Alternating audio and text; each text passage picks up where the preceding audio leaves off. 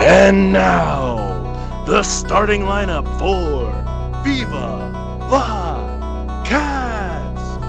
At forward from Dublin, Jerome, 5'8", Josh Miller. A 5'11" forward from Coleraine High School, Justin Hiles. The man in the middle from Hughes High School, 6'5", Jimmy Nippert. At guard, your host from Loveland High School, 6 foot, Joel Spencer. Head coach of the Viva La Cats podcast is the Bearcat. What's up, everyone? This is Viva La Cats, hosted by the guys of Barstool Cincinnati. I'm Joel Spencer, joined here by Josh Miller, Justin Hiles, and the one and only Jimmy Nippert. Wonderful intro, Jimmy. Before we get started, be sure to follow us on Twitter and Instagram at Viva La Cats Pod. Thanks for tuning in. You can find us on Apple Podcasts, SoundCloud, and Spotify just by searching for Viva La Cats. No pod at the end. That's just our Twitter and Instagram. I don't know what I'm saying. Guys, there's a lot to talk about. Let's jump right into it. The biggest news since we last met is the Bengals did it. They drafted no question, no hesitation. Joe Burrow is a Cincinnati Bengal. How do we feel? Incredible. I feel alive for the first time. I feel the most excited about the Bengals. The most excited that I have in probably, 5-10 years. I feel relieved. There was so much hype leading up to Joe Burrow, but there was also so much controversy, not in Cincinnati, but just through the national media about how Burrow didn't want to play in Cincinnati and how Cincinnati might trade back with the Dolphins because they were making a late push. But at the end of the day, all of us knew that Joe Burrow was going to be a Cincinnati Bengal, even though there was a little bit of doubt that the Bengals were going to bungle. There's always a little bit of doubt. Just a tiny bit of doubt. Dan Horde said it perfectly yesterday. I was listening to his sports talk show, and he said known Bengals haters, including Mike Florio of Pro Football Talk, and he listed off all the haters that have been saying, maybe the Bengals won't, maybe Joe Burrow will try to force his way out of there. He didn't. He's here. He's ours, and he's wonderful. And we could talk about this later, but we might see the return of 9 to 85 again. The year is 2005.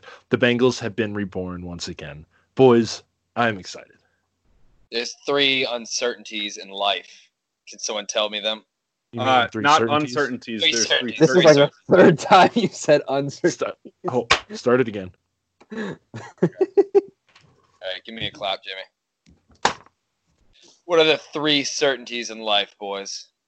Let me check. There's death, taxes, and 85 always being open. 85 will always be open. And now T. Higgins takes the role after Tyler Eifert. That is a pick I am so excited about. Yeah, I mean, Joe Burrow was the clear number 1 pick. There was no question about that. But once the second round started, there was that's where the discussion really began. Were we going to take Josh Jones, the best offensive lineman still available, or at least so we thought?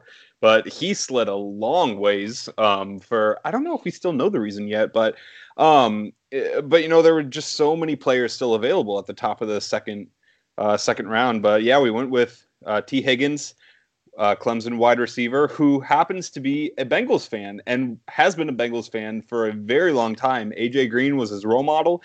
He got teased all the time by Clemson teammates for being a Bengals fan, but just like Joe Burrow came home, T. Higgins found his way home. Absolutely. Yeah, I guess the orange and black nation stretches all the way down to Knoxville, Tennessee, where he's from. So I was kind of surprised that they weren't more like Titans people. But hey, it is kind of weird though to think of just a kid who sees the Bengals being good through his youth, and he's I'm gonna bandwagon on the Bengals, and you're but you chose the bandwagon with our team. Wow, that's a new one. I will say to a certain extent that you have in a guy in his position, somebody to look up to, you have AJ Green. And like to be your role model amongst all other players, I think that's a really good place to start at wide receiver. Absolutely. I mean, T. Higgins, the Titans have never really been a fun team unless anyone can really think of any, like until recently with Vrabel. But my memory always maybe says Vince like, Young, but other than that, no. Oh, that's true. But maybe that was Chris Johnson short-lived too. That era was short-lived. But you're right. True. Yeah, but the Bengals with Chad Johnson, T. Higgins grew up with that era. Carson Palmer, T.J. Houshmandzadeh, like there was Corey Dillon even. So I get it, and also the Bengals have the best uniforms in the NFL. So who can blame him for being a Bengals fan? Exactly.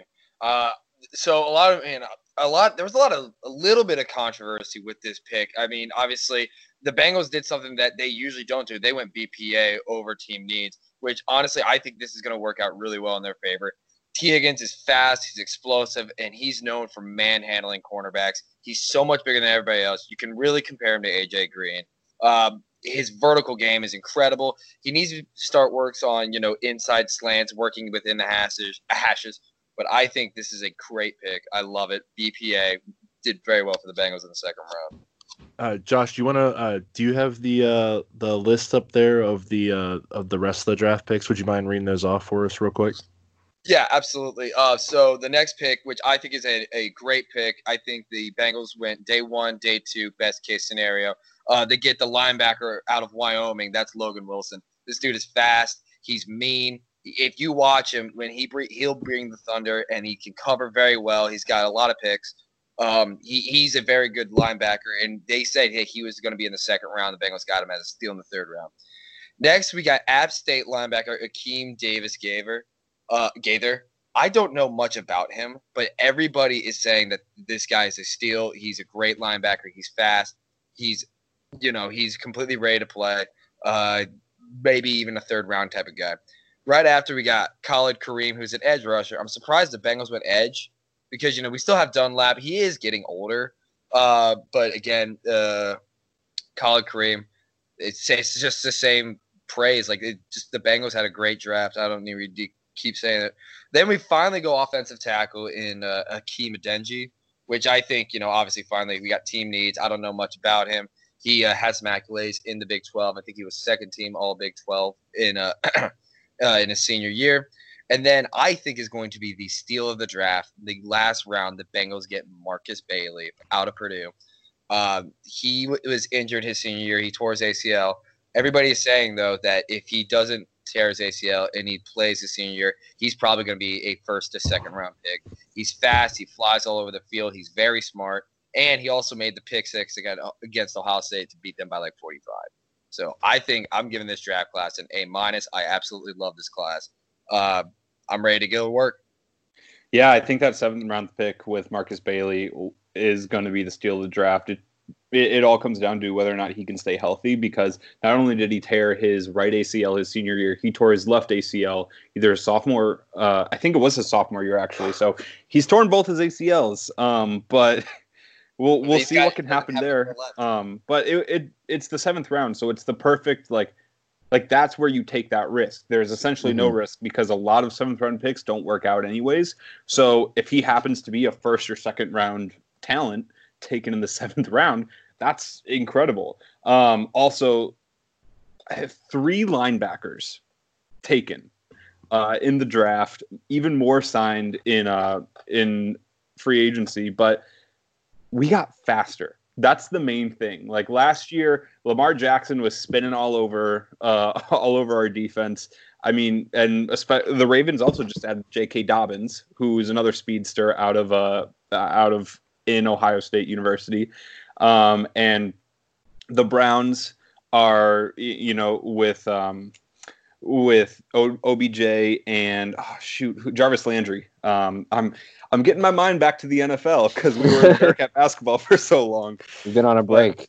Yeah, but I mean, the Browns offense is dynamic. We know what the Steelers are. The Ravens are just quick. So we finally upgraded our linebacking core to where we can keep up with them.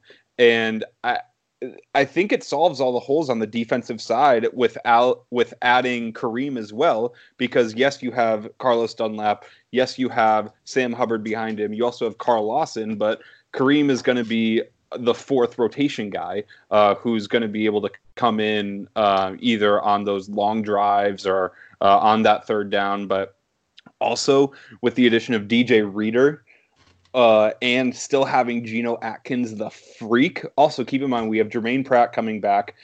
We have Sean Williams possibly becoming more of a linebacker. Jesse Bates, William Jackson, all the additions we made to cornerback. Like, our defense has the potential to be pretty solid. We also re-signed Brandon Wilson, who's kick return specialist and also backup safety. Defense is fine. Adding T. Higgins was a phenomenal pick for the Bengals because that just improves on a pretty good wide receiving core, because Tyler Boyd is a solid number 2 guy. AJ Green is one of the top 5 receivers when he's healthy. John Ross is a speedster.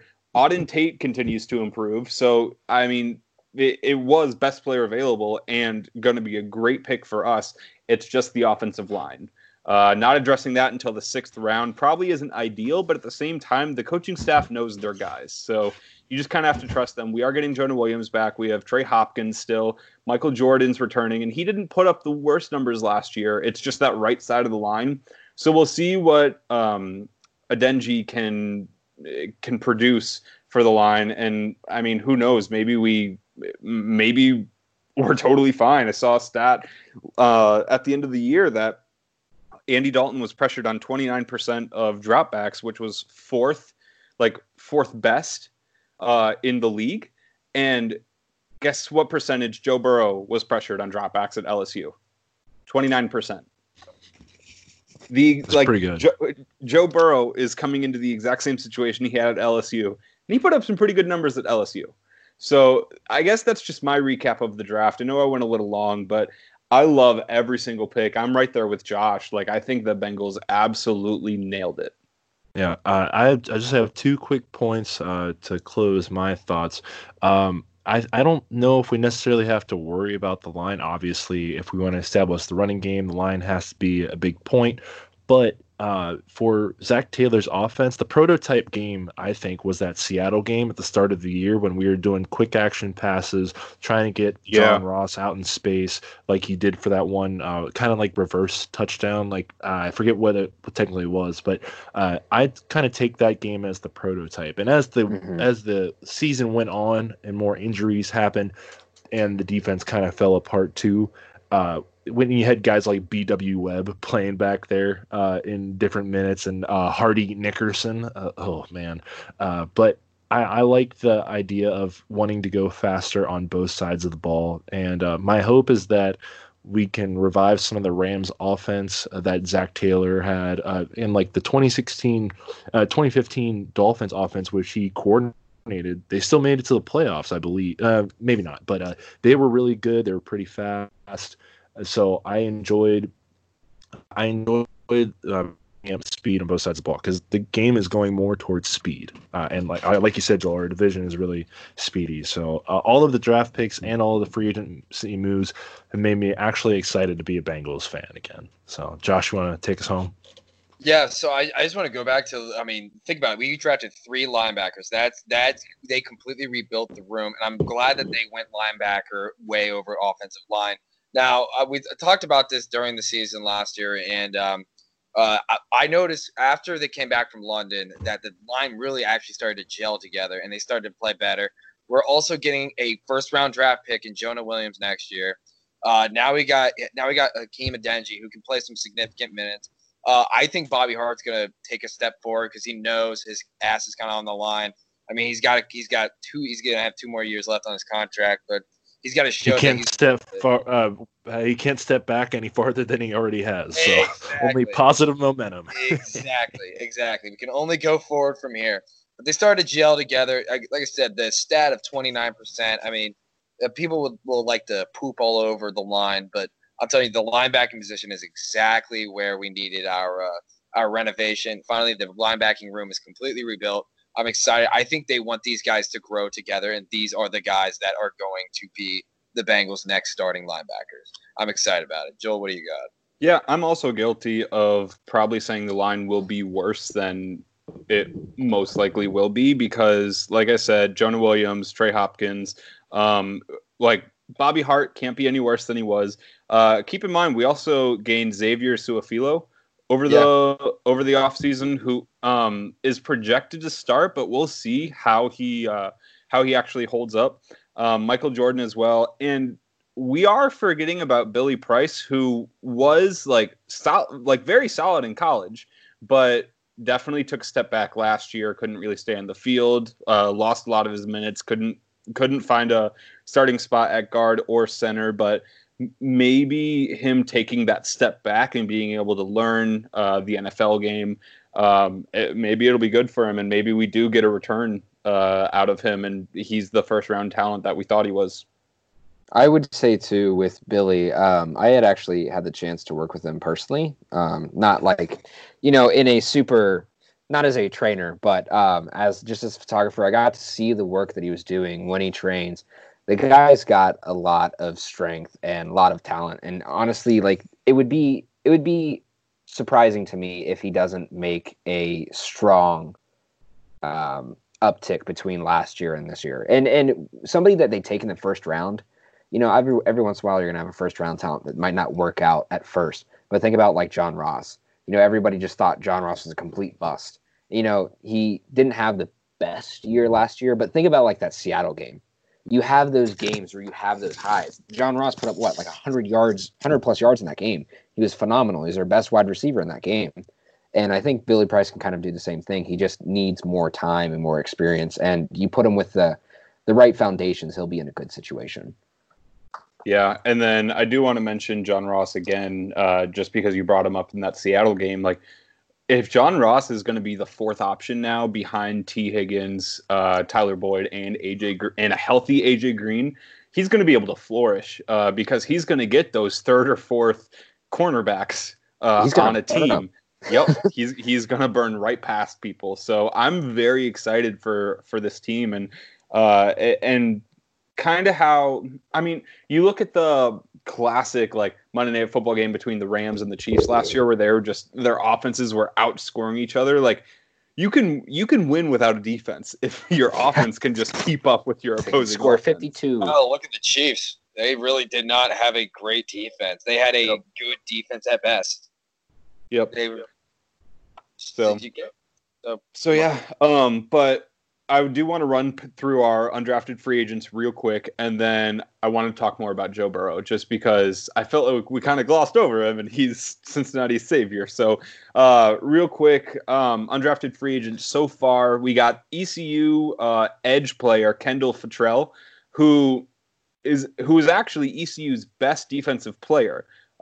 He had 63 tackles last year, including 16 for losses and 11 sacks. He forced 3 fumbles and recovered 1.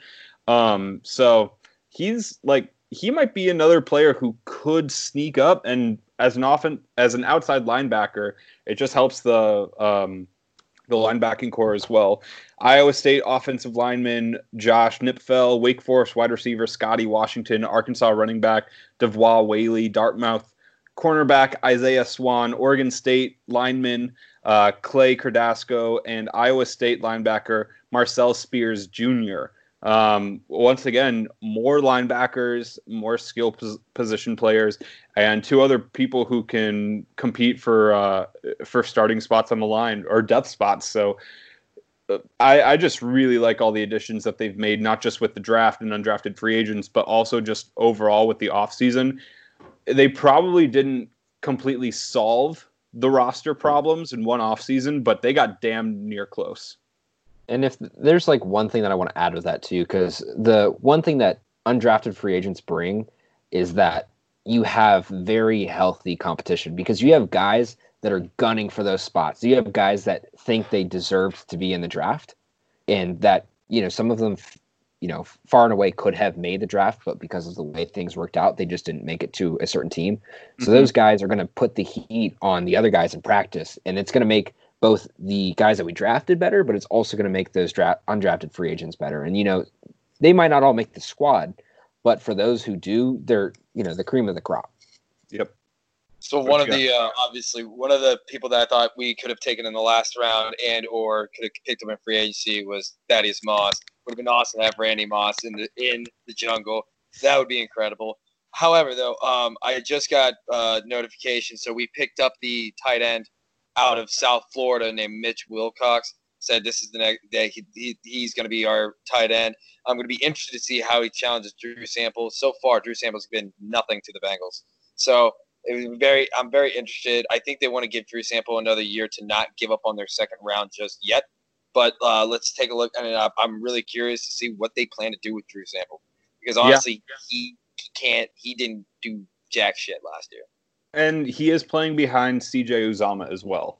So we'll see. We'll see how tight ends fit into Zach Taylor's game plan. But let's get back on Burrow because the Bayou Bengal came to be a Cincinnati Bengal.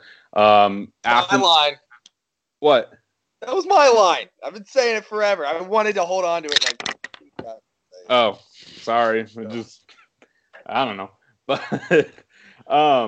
But yeah, I mean, Athens kid went to OSU, transferred to LSU, and came back to Ohio, Cincinnati. It's just going to be absolutely awesome. The way the community has already bought into next season, bought into the Burrow hype. Also, one thing I saw today is that Joe Burrow mentioned that the Bengals had him send his 10 favorite plays from LSU to make sure that they're put into Zach Taylor's offense. Hell yeah. Yep. So I am very, very excited. I'm a huge fan of Joe Burrow. You know who else is a huge fan of Joe Burrow is Chad Johnson. He's bought into the hype. He even on draft day, he tweeted at Joe Burrow and said, like, you don't have to respond to this, but just know that, like, we're really excited for you. Hope to share a celebratory cigar with you. And just today, he tweeted at Joe Burrow and all of our wide receivers, John Ross, Auden Tate, AJ Green, T. Higgins, and Tyler Boyd. He said, I think we should all meet up and run routes. Joe Burrow's the QB, all play defensive back, and lock up everyone. They won't get open on me. We can break down the film after over McDonald's. Thoughts? That's AJ Green awesome. Responded, which is his first tweet since I think September. And he said, I could use an off-season warm-up, my guy. Shake the rust off on you. And then let me see what else, because John Ross responded too. He just laughed.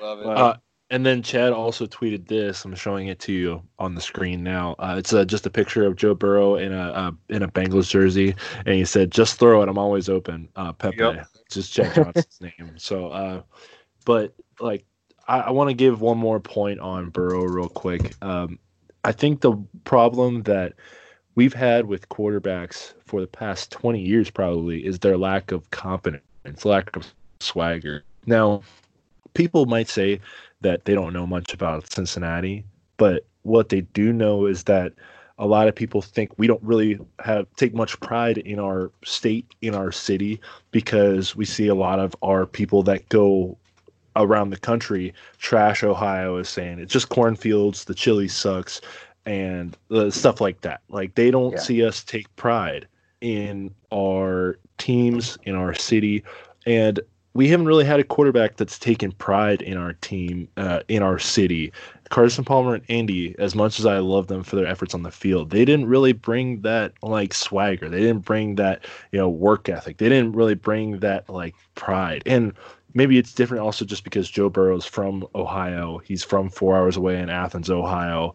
But he brings something different to the table, boys. He's got that, like, work attitude. He's got that FU attitude.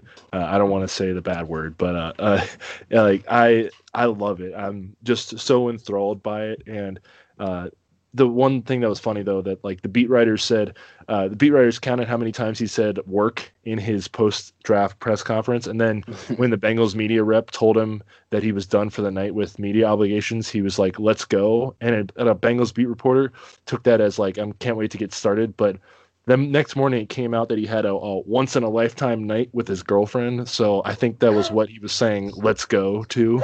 So don't read into everything you hear, Bengals beat reporters. But Josh, did you have another thing on Burrow?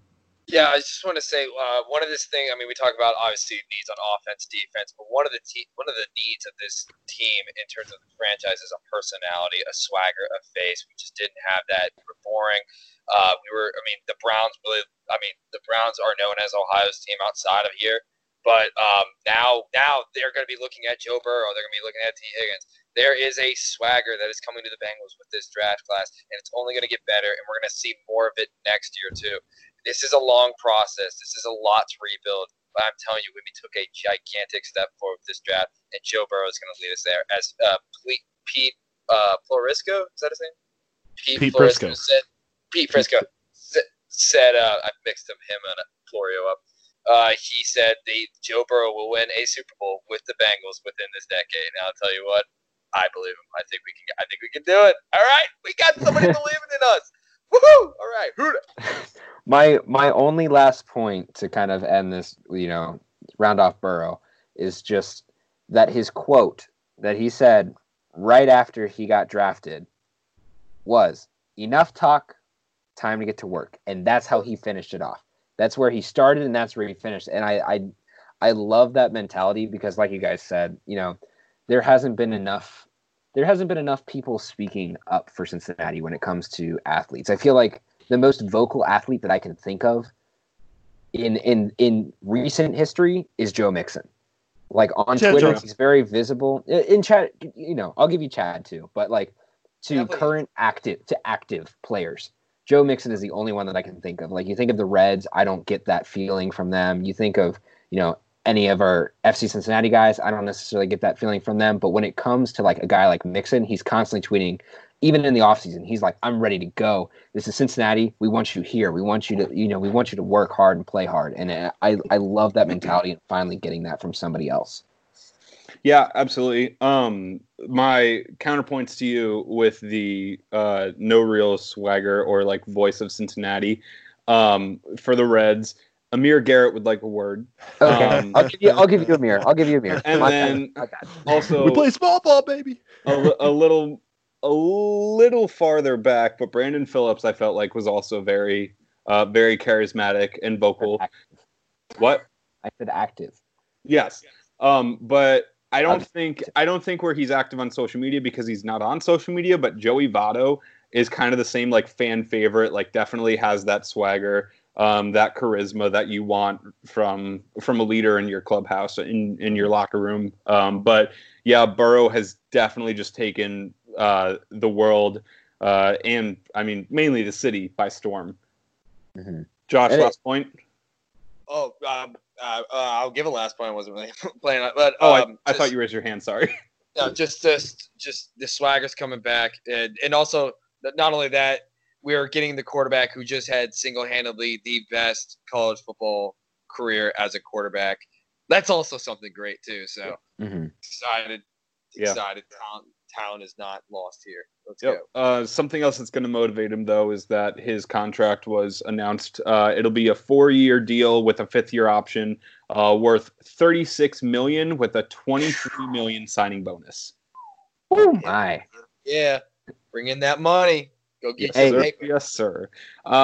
So that is all the Bengals talk we had, but a lot of Bearcats made the transition to the NFL as well. Josiah DeGuara was the only one drafted, which was a big surprise because he was the only one drafted from UC, but also because of where he was drafted. He was drafted in the 3rd round by the Packers, which I recall saying he would be gone by the 4th round. So the 3rd round is very impressive. Great for Josiah, great for UC. And he's going to, I mean, a 3rd round pick, he's arguably going to be the starter for the Packers. Like he's in that competition. He's going to be catching touchdowns from Aaron Rodgers to start off his rookie season, which is insane. And according to a lot of what I've read about the Packers too, like they've just had such a lack of weapons, especially when it comes to offense. And they just don't have people that Rodgers can facilitate to. So they're looking for that guy that can be his man. Like that can be the, one person that you throw the ball down there, he's going to go up and get it.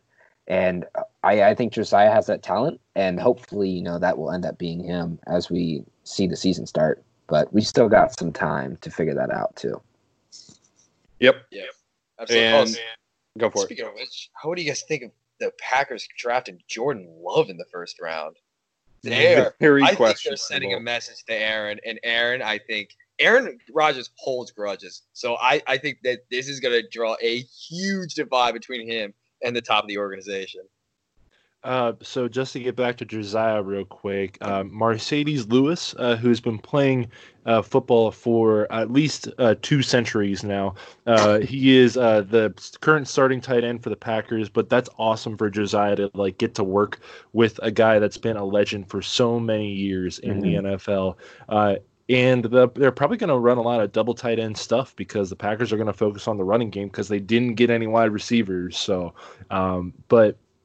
hey, when Mercedes is covered, get it to 81, baby. Get it to Josiah. Yeah. Josh, to go off your point, it seems like the exact same situation where they drafted Aaron Rodgers when Brett Favre still had a few good years in him. And I don't want this to turn into a Packers podcast because it's not. We're all Cincinnati. But yeah, it'll be very interesting, especially since they didn't get Rodgers any other weapons. So hopefully DeGuara is one of those main ones. And because DeGuara was drafted and is expected to be a big role player in the NFL, there's the real conversation that UC is now tight end U, because these are all the players, mainly just in the last 15 years, to go to the NFL and have significant playing time. You had Brent Selleck, Connor Barwin, Adrian Robinson, Travis Kelce, Blake Annan, and Josiah DeGuara, all UC tight ends who had significant NFL minutes. Justin, go ahead. The only thing I want to mention, too, is obviously with Kelce, you have a guy who's fresh off of a championship, who's one of the best, if not the best, tight end in the entire NFL. And then you have a guy like Brent Selleck, who had just as prolific of his career. He ended his career with a championship in 2017 with Philly. And it's like you look at guys like that, and then you think about the numbers. Kelce was drafted, I want to say, with the 64th or 63rd pick. He was a 3rd round pick right at the start. And then you look at a guy like Selleck, who had such a successful career. He was drafted in the 5th round. And it's and now that you look at Josiah and you think about who you're putting him with, when Selleck was drafted, I honestly can't even think of who the quarterback would have been in 2007. Donovan McNabb. Yeah, I was going to say McNabb. That was my thought. McNabb then eventually ended up being Vic and probably a few other names within that, and then Foles and some other guys and Wentz and all that. But you think of a guy like Josiah going straight to Rodgers. That's a really, really good way to kick off his career, especially with the Packers having some upside. And they lost to the Saints last year in the championship. No, right? No. The 49ers in the NFC championship. Niners. Thank you. Niners. So they made it really deep, and that's without their supposed weapons. So now you throw a guy like Josiah into that, and I think that could be very, very interesting for the start of his career. As for tight end U, that clip that we put out on Saturday on the main page, it got me turned on. I just have to say, just those two guys talking about playing tight end and being from Cincinnati. Travis Kelce seems to have all of the old retro gear, Bearcats gear too. He somehow found all of it and has it. But eBay. So somebody responded to our tweet from Friday night about Cincinnati is officially tight end U and responded with Notre Dame. And I just want to rebut to that point. Okay, yeah, Notre Dame, they draft a tight end every year, but how many Notre Dame tight ends have won championships in the past 3 seasons? I'll rest my case. So yeah, 2 of them are Bearcats. I can tell you that much. Yep, exactly. And then, do you guys have any other things? Because I want to get to Michael Warren real quick. Yeah, I just want to say one more thing about that video. And I started to think about this, and I wanted to bring it up on the pod. Do you guys ever think UC asked Travis Kelce to speak to recruits about coming to UC?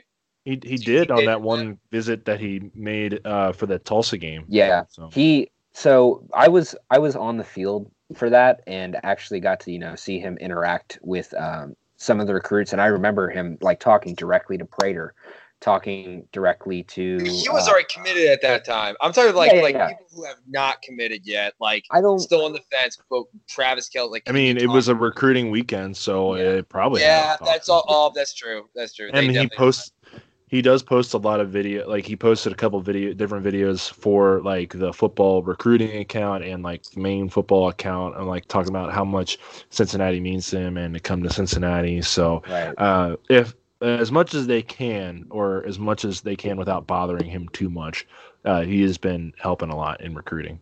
He's our Chad Johnson. Yeah, basically. I love him. All right. So Jimmy, you wanted to move it on? Yeah, back to Mike. I was gonna have our host take it. That's totally fine. I mean, let's keep the ball rolling.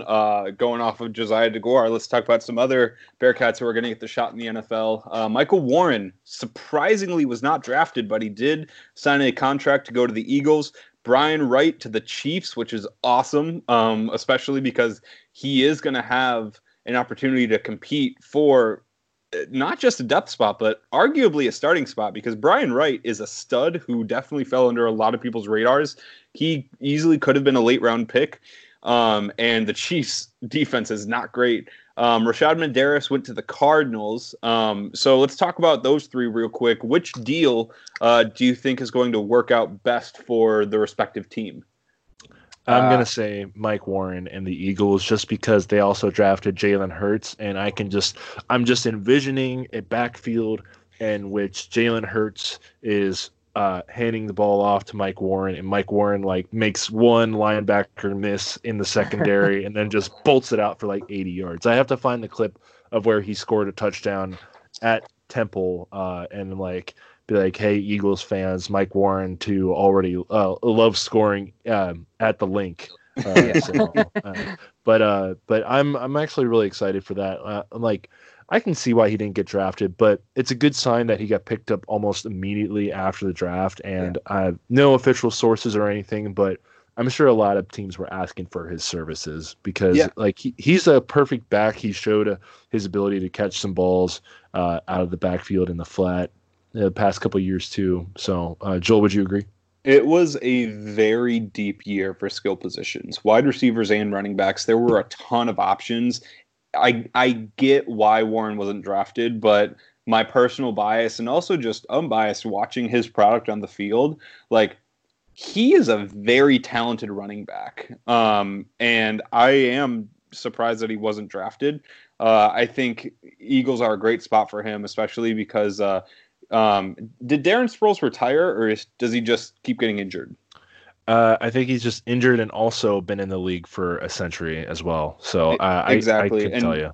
And he's the Eagles' go-to option. So who knows how much longer he's going to be in the Eagles' plans moving forward. So Warren definitely has a opportunity to slot himself into that roster.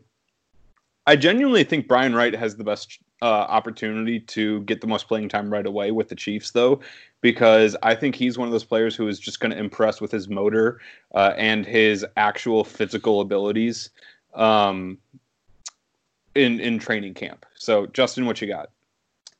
I'd have to agree with you on the Brian Wright point. I think that he's kind of set up to be in the best position possible. Mike, on that hand, just understanding the way he plays and looking at his tape, I don't see how he doesn't, make the squad. Like he's too talented to not stay on that squad by the time the season starts. And if he were to not make that squad, another team would pick him up. He's got way too much speed. He's got way too much power and strength. And I just think that he's kind of one of those electric players that you really need. And if he's not your first choice, he has to be your second or third. And so I think Mike is in a good situation as well. And with Menderes, like there's, he'll be an interesting. We'll see how that plays out, because that's a guy that you can kind of take that undrafted spot with, and you could end up seeing him become a prolific, second or third position kind of guy, or maybe he doesn't make the team. We'll have to see. But I do think I'm a little surprised too that there aren't some other guys that weren't picked up. With looking at some of our only guys like Ferguson, looking at a guy that, looking at Perry Young too. That one really surprised me. I don't know if that was just because of his prior knee injuries or what, but I just thought that one kind of caught me off guard. I thought he would have been picked up for sure. Yeah, before we touch on the guys that didn't get contracts, I do want to let Josh touch on the guys that did. Okay, yeah. So I kind of want to go back to what with Michael Warren, and obviously now looking at it without him being under the Bearcats C-Paul anymore, I just got to think. I start looking at him, as a draft analysis. Michael Warren, he is going to find some trouble. He is still a little undersized. He's still a little undersized compared to a lot of other running backs. He's still a little bit slower, even though his speed really picked up at the end of his senior year, which was great for him to see or his junior year, which was great to see because that was one of his bigger weaknesses. The problem with his position, he's a running back. That's going to be kind of hard to find some playing time. Hopefully he can beef up a little bit more. I want to see him. Hopefully he'll be the backup. Maybe eventually he'll become the starter. But I'm with you guys with Brian Wright being in the best position possible. But it's just strictly based off of positioning. But hey, look at Philip Lindsay. He was a undrafted free agent, and he's starting for the Broncos and poised as one of the best running backs in the league. So we'll see. I hope he does great, but I think Brian Wright has the best position possible. No disrespect to a former podcast guest, but Tion Green got a season in the league, boys. I think Michael Warren's better than Tion Green personally. So I am looking forward to seeing Michael Warren play. But I could see Brian Wright kind of be similar to a Kyle Wilson role with the Vikings, where he plays some special teams his first year and learns the system with the Chiefs. And then, Eric Wilson, not Kyle Wilson. I don't know what I was thinking of. Kyle Wilson just sounds like a creative player. Quarterback in Madden, but yeah, like Joel was gonna say, our guys, Chris Ferguson, Perry Young, Sam Crosa. Who else am I missing? Like notable seniors.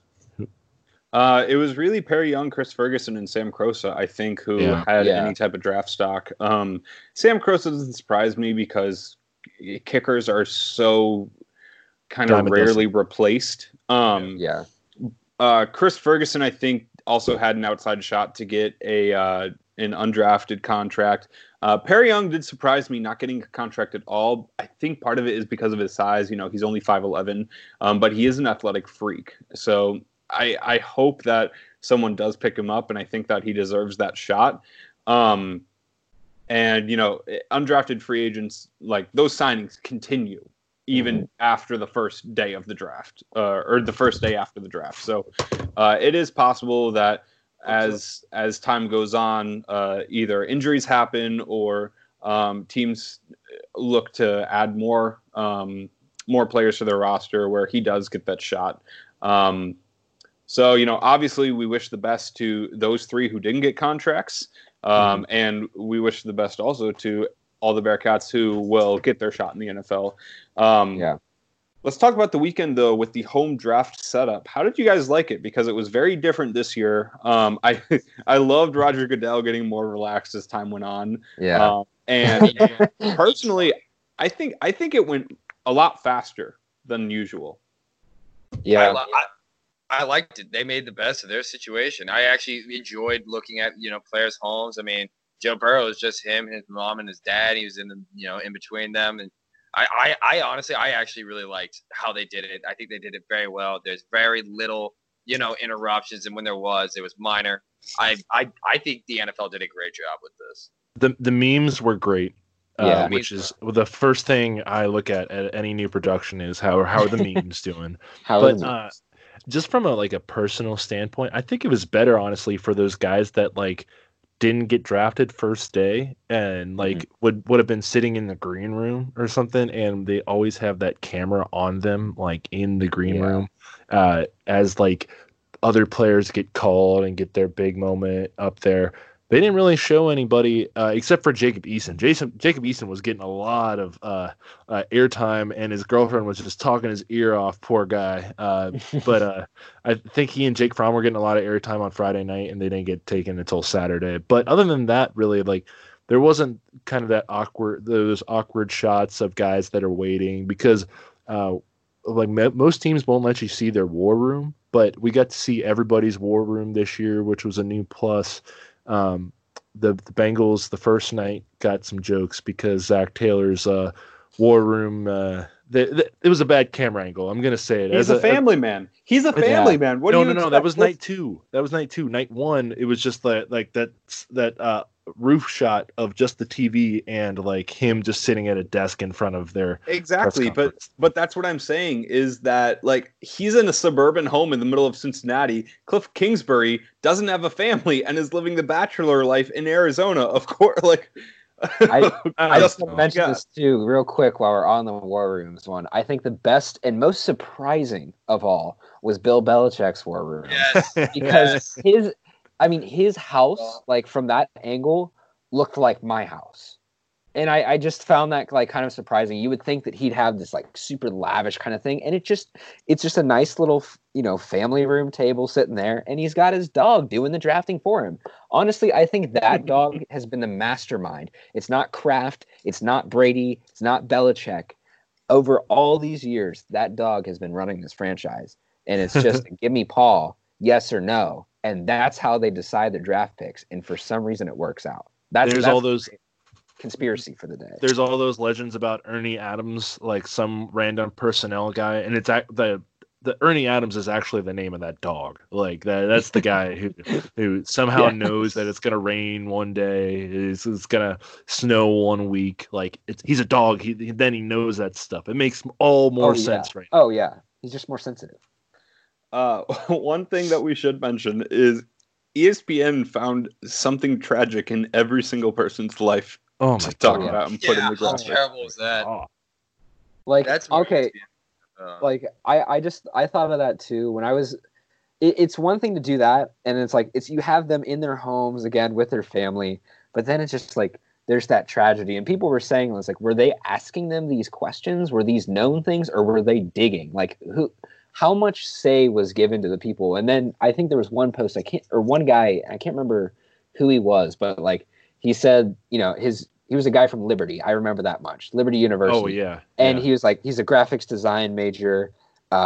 He likes, some other thing. And it was just like random stuff. And it was like a very normal kind of approach to it. But then there's some things where it's like, dude's dad tripped over some rocks and fell into the street and got hit by a bus. Like we don't need that much detail, like just a car accident or something like that. But it's like everybody has a tragedy story, and it's like the entire first round, everyone was joking about it, and then the second day started, and right off the bat, the first pick, Bengals picking T. Higgins. Yeah, it says mother was a drug addict for 16 years, and his mom was sitting right there watching it. Yeah, I'm sure she was hugging him and stuff, but still, on the best night of these young adults' lives, you highlight the most tragic part in front of their families. Like, right? Yeah. I just don't get it. I just combined don't understand it. I don't know who was asking for that either. Yeah, I will say I did see. I saw T. Higgins replied to that. Yeah. Kind of initial tweet that somebody had mentioned, like, why would you do this or what? And he said, like, I'm not trying to hide this. Like, this is something that my mom, struggled with growing up, and she turned me into the man that I am, essentially is what he said. So, some guys, like I said, they had a say in there, but I just think some of them just seem like, how much are they really telling, and how much are they just like, well, there was an article back then, let's go throw that obituary in his, draft night. The one that was funny though was Henry Ruggs, or I forget which one it was, but it was in the first round, and like the second bullet point was had a 4.0 GPA in high school. Yeah, it's like whoever's agent that was made sure to get that note in there. Oh yeah, like, this guy's smart. Yeah. Yep. But that's pretty much it for the draft. Oh, the virtual booze. Oh yeah, the virtual. Yeah. I said that right away. Like as soon as the commissioner turned around and said, "Come on, boo me," I was like, "He's gone meta. This is not good. This is not okay." Not helping the whole robot argument.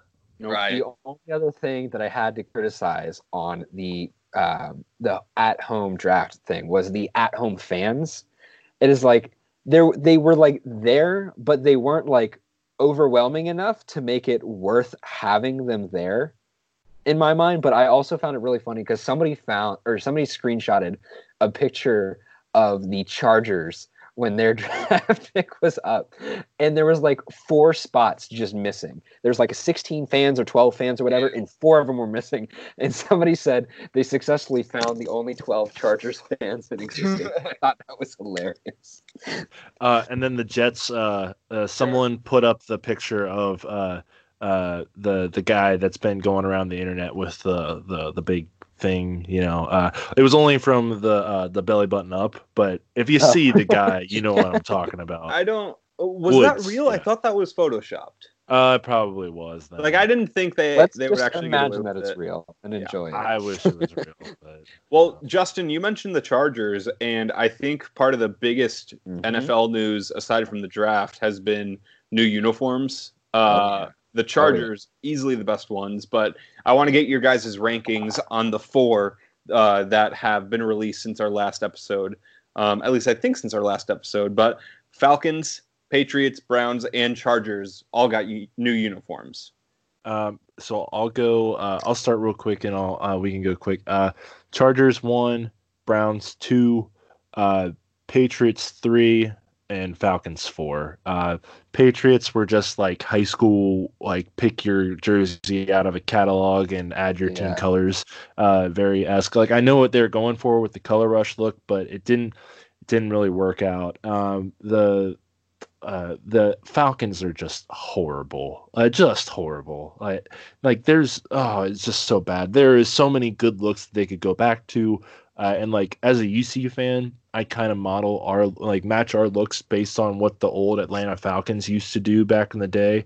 And like the old Atlanta Falcons jerseys are so good with the red hat and the black jersey, or the black hat and the black jersey, gray or white pants. So good. Go back to the Neon Dion days. But yeah, the Chargers, I agree. Best ones, the light blue. And then like no more piping on the side of the pants. Yes. It's just the lightning bolt now. Oh, such a clean look. Yes. And the numbers on the side of the helmets, like they went retro without fully going retro, and I liked it a lot. I don't hate the Falcons color schemes or like different jerseys. What I mainly hate is just the ATL, like just say Atlanta or say Falcons. I think if they added the full name of either the city or the team name, they wouldn't be as bad. I hate the Patriot stripes on the shoulders. And Robert Kraft even said that, they'll change their uniforms when Tom Brady leaves the Patriots, and that'll be like the Tom Brady uniform. So it makes sense that they did change, and I think they were kind of caught off guard, so they didn't have time to plan new jerseys. But I saw that Nike had a cutoff date for when you had to ask for new jerseys by, so I think they just kind of scrambled and had to give their color rush jersey. Browns went back to their older looks, which I do think is very, very clean. And I hated how their shoulder stripes went past the actual stitching. And went like into more of the torso area. But let's not forget the orange stitching either. Yeah. The all brown uniform with orange stitching. Oof. Yeah. But Chargers are so beautiful, and the all navy. Yeah. Oh, fan of the navy. They have 2 color rush looks. Yeah. Like that's a look. flex. They had 6 uniform combinations in there, and then, I mean, if you think about their like color rush stuff too, they could potentially make more combinations as well. Best in the league so far. For sure. I just love powder blues. I think if I were to rank them, I'd jump right off of you there, Jimbo. It'd be Chargers 1, Browns 2, Pats 3, ATL 4. I think between Atlanta and New England, they're kind of a tie for me because they're both just so. That's what I was gonna say. Here's my thing. Atlanta, I can give them I hate the gradient. I can't stand gradients in anything. It doesn't look clean to me. It's not a clean cut kind of thing. But Atlanta's black, white, and red, and I'm a hoe for white, black, and red because obviously you see so that one I think honestly kind of gives me the leg up over New England. But New England stripes just dying on the shoulders, like not terminating anywhere. They don't do anything, just stopping straight across. The jersey would be perfect if they didn't have the stripes on there. Mm-hmm. Or if they just put the stripes on the edge of the sleeve, or if they put the stripe around the collar of the neck, or if they went back to the Patriot Pat snapping the football on the helmet with the white helmet and the white pants and the red. Oh my goodness, those were gorgeous. Those were a lot like our throwback uniforms from this year for UC. What made the clean one color, and it was nice. Yeah. But what made the last thing, Joel? What made the Falcons the last one for me was the awful red to black gradient jersey. Yeah, like just terrible. Yeah, that's true. And I also hate the Patriots away jersey, how it's like the white and the red is the primary stripe color. I hate that. Yep. Josh, what you got? Definitely. Okay, well, it's Chargers far and away. I mean, the Browns is just a return to what they were, which was better, but, it's just a return. It's not exactly something new. Excuse me. And I'm going with Atlanta and New England tied, and I think not only are they tied, they're terrible. Like I think that with the Patriots, you expect a perfection, and they look like they rushed through everything. They didn't even try to make it look new edge, cool. It looks like a high school uniform. So I don't know. I would say they're definitely tied for worst. And the ATL is I understand what they were trying to do, but it does not look good on a football uniform. I'm gonna re-rank here real quick, only because I forgot. Okay. There was one other one that dropped that you guys are all forgetting about. So first we're going Chargers. Second we're going Tampa Bay. Tampa Bay dropped. Yep. Oh, shoot, sorry. You dropped it. Tampa Bay dropped their new unis too, and they got rid of the alarm clock style numbers. And I think they're really clean. And that's what Atlanta should have done for their uniform. So I'll give them the second spot. The Browns third, only because I hate the combination of orange and brown. That's a me thing. They're not that bad though as a uniform altogether. And then Patriots. Yep, I'll agree. Bucks too. There, they just went back to their Super Bowl uniforms with the new logos, and I like the new logos, and I also like the old uniforms. So, good job, Bucks. Yeah, I don't like the all pewter though. It's just a weird color. Yeah, sorry. Yeah, I've never liked that color, so they're third for me behind the Browns and the Chargers at 1. Should have just brought back the creamsicle. Sorry, go ahead. Josh, last thought. Yeah, I'm gonna slot Tampa at 2. They I like those uniforms. Honestly, I was a fan of like the jewel when it looked like a red ruby number, but I mean they're returning to what they originally looked like, which was fire. So I like it. I'm good. So I'm gonna go 1 Chargers, 2 Tampa, 3 and 4 Patriots. Patriots. Oh wait, no, I forgot about the Browns. Browns are behind the Buccaneers. So. You guys already know my list. Let's keep it moving. I'm done. Yep. We are keeping this train moving as long as Justin doesn't slow us down, dropping his headphones. They won't stay. They keep but, Justin. Uh-huh. It's your time to shine because we're moving off of football for a sec to talk Bearcat basketball because since our last episode, we've had 2 major transfers commit to the Bearcats in the form of David DeJulius, the former 4-star recruit to Michigan. He chose UC over Iowa State, Marquette, and Missouri, and has 2 full years of eligibility. And I should say this right. Stop dropping your mic, Justin. I got it. It's Rapolis Ivanauskas. Yep, I was going to say that. Cool. The 6'10 forward, grad transfer from Colgate, who did score 21 points, 9 rebounds, and a block on 10 of 17 shooting against UC back in, what was that, December? So at least we won something from that game. But Justin, go ahead and start us off with talk about DeJulius. Yeah, so for him, I'm excited because you got a guy who was a borderline 5-star recruit coming out of high school. That talent doesn't just drop off a map. He may not have got a lot of minutes at Michigan, but he had a significant amount of time under their 2 transitions of coaching schemes, especially when Juwan Howard came in.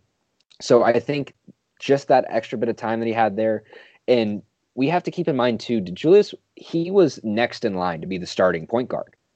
because I'm trying to remember their recruit that was going to take that could give him competition that spot transferred or went straight for G League or pro or whatever.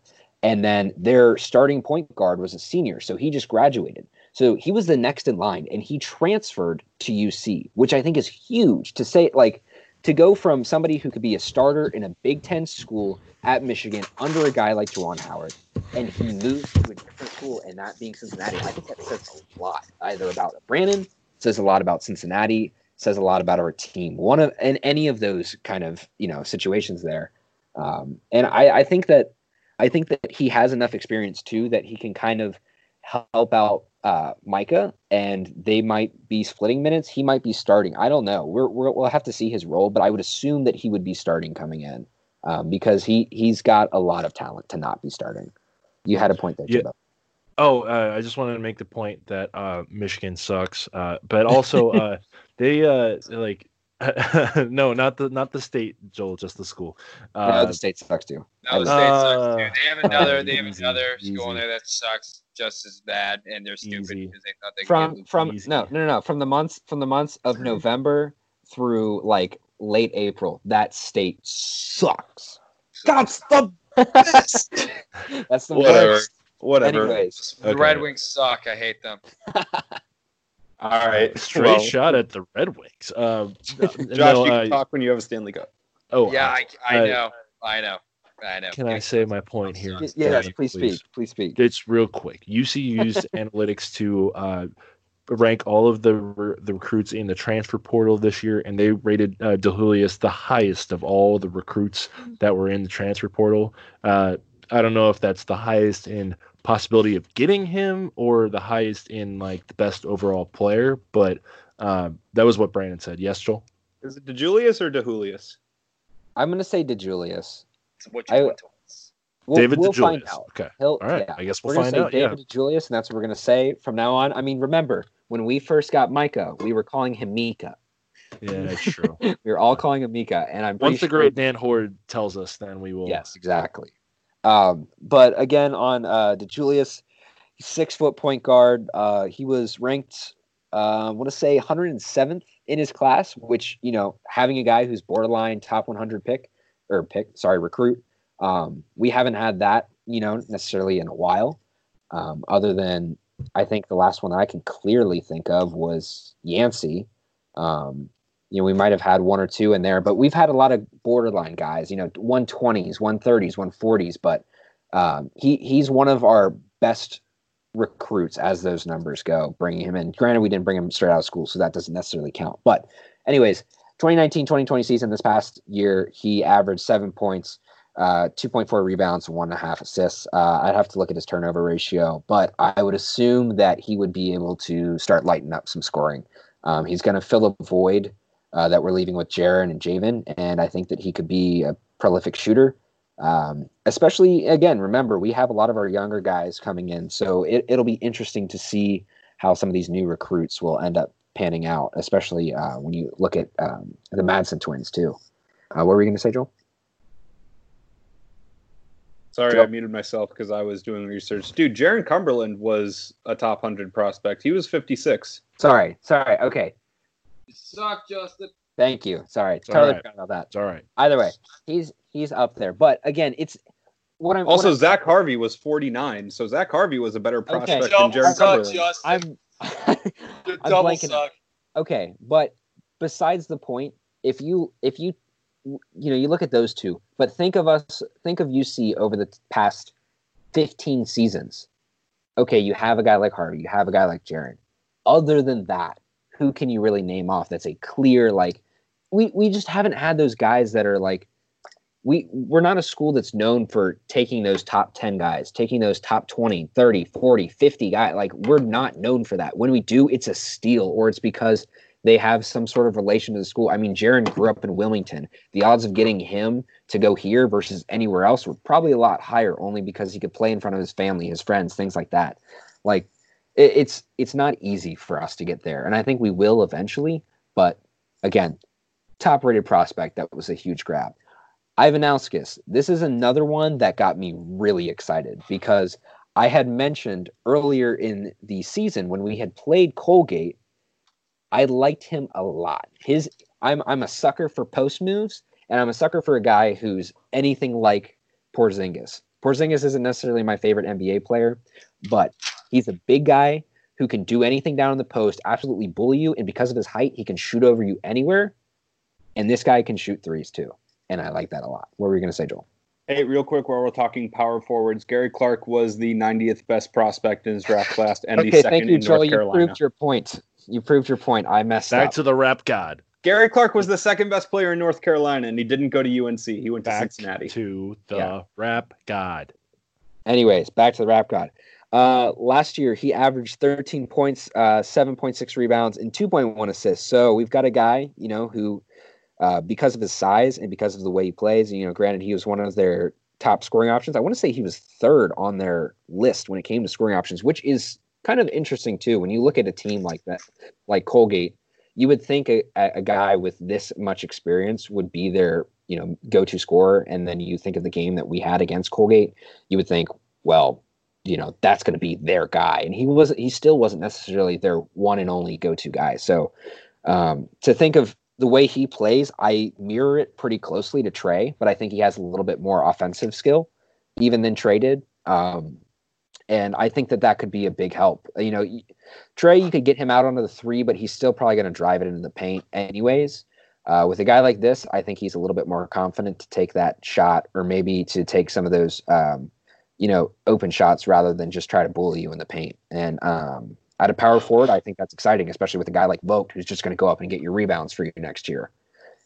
So our starting lineup, if Keith returns, could be very, very, very interesting. Between DeJulius, Ivanauskas, you have Keith starting at the 2, DeJulius at the 1, Ivanauskas at the 4. The 3 and the 5, we'll still find out. I would assume Mamadou would start at the 5. And I think who Vogt's knows, coming back. Well, yeah, and with Chris too. I would assume that Chris comes back, but I don't know. I'm curious to see if Vogt or Mamadou wins that starting spot, because I think Ivanauskas has it, sealed, but I think Mamadou could have a shot at it, at least in the practice season leading up to the real season, because we see starting lineup changes all the time. But from year to year, guys that you don't expect to start. I mean, Keith started his sophomore year, and nobody was really expecting him to do that, and that kind of ended up being a thing that lasted for the rest of the season. So maybe that happened to Mamadou. Joel. Yeah, something else that we totally forgot to mention and put in the rundown. Chris Vogt declared for the NBA draft. I which, forgot about that. Sorry. As we know, is not a definitive declaration. You do have the opportunity to talk with NBA scouts, figure out what you need to do to improve your game, which we think is what Keith is doing as well, because it's what Jaren did. Whereas Jaren did have some type of draft stock as well, but with Chris also declaring, my theory is that Keith told Chris, like, hey, I declared, I'm talking to NBA scouts, I'm knowing what I need to do to improve my game in order to become an NBA player one day. You should do this too, because there's no drawback. You can still go back to school. Mm-hmm. So I think that it is a very smart move for both of them to figure out what they need to do. I just had a stroke. What they need to do to improve. But yeah, UC basketball future is bright. Yeah, and Josh, you had a point there too. No, I mean, I was just gonna say, it was like, why would they not take this chance? Why wouldn't they do this? Because right. there really is no repercussions. You get to find out exactly what you're worth. And I mean, I'm so happy that like they have this rule in place. It's like, if you're just not feeling it, like you're just not going to get taken, you can come back. And I think that should be, for all sports. I'm not too worried about it. I don't think either of them are going to go to the NBA this year. If they do, more power to them, and we'll always love them. But I think they're going to both be coming back and both be in the starting lineup. So when we make our mock starting lineups, I'll probably include them usually, like when thinking about this, unless they put out something definitive. Yeah, and so my only other thought then too is, if you return those two, you look at DeJulius at the 1, Keith at the 2. And then you look at Ivanauskas at the 4, Vogt or Mamadou, most likely though Vogt at the 5. Who would be your 3? Do you think at this point? Harvey? Do you think it would be Harvey? Do you think it would be Davenport? Because I think either one of them at this point could get it. I think up in the air. Yeah, very true. It might vary game to game depending on what are they that much different in height?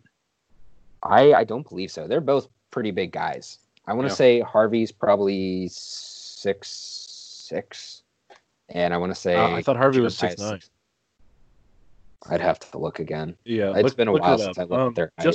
Just my one thought before we get back to Justin here, but I think we can maybe up our expectations from what we previously had them, because we had previously said that this might not be the greatest year that we've ever had in Bearcat basketball history, but with these 2 additions and the possible re-additions of Keith and Chris and all of these guys, I am looking forward more again to this year of basketball if it happens.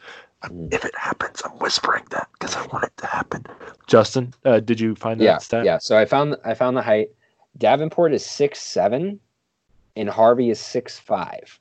I was gonna say because I've stood like pretty close to Harvey, and I don't remember him being like Trey's height. Gotcha. But yeah, Joel, so that'll be interesting too. If you want to go a taller lineup, you can start Davenport. If you want to go a faster, quicker lineup, you start Harvey. They're pretty similar. Any final thoughts on basketball recruiting before we move into football recruiting? Brandon Ball's about to get put into full effect. My only last thing, I believe we still have 1 scholarship open. I'd have to look into that again, but I think if we still have 1 open, we could probably expect sometime between now and the start of summer to maybe secure another guy, but we might just leave that open too. I think we might just leave that open. I'm not sure because I think we have 4 recruits and we're bringing in 2 guys, and we lost 5 guys this year, right, in senior class. So, and I think we had 1 open last year anyway. So we also don't know what's going to happen with Prince. Yeah. I don't think Prince is going to play basketball again. That's just me. I don't think so either. Yeah. We certainly hope that he could, but whatever's best for Prince. I mean, his situation is very dire to make the right decision. So, but anyway, back to Joel. So, real quick, final thought on basketball. John Brandon tweeted yesterday he had a crazy dream. He was down 15 at half. Starting lineup in the second half included Corey Blunt, Nick Van Exel, and Lenny Stokes. We went on a run. Corey Blunt responded, "Well, I don't know how the dream ended, but I can tell you that once this pandemic is over, you got all of our support to help win in the future." Hell yeah. That's Van Exel quote tweeted it too. Did he? I'm going to find it real quick. But what were you saying, Justin? That's something that from last year till now seemed very missing from that era, because obviously all of those guys wanted Van Exel to get that position.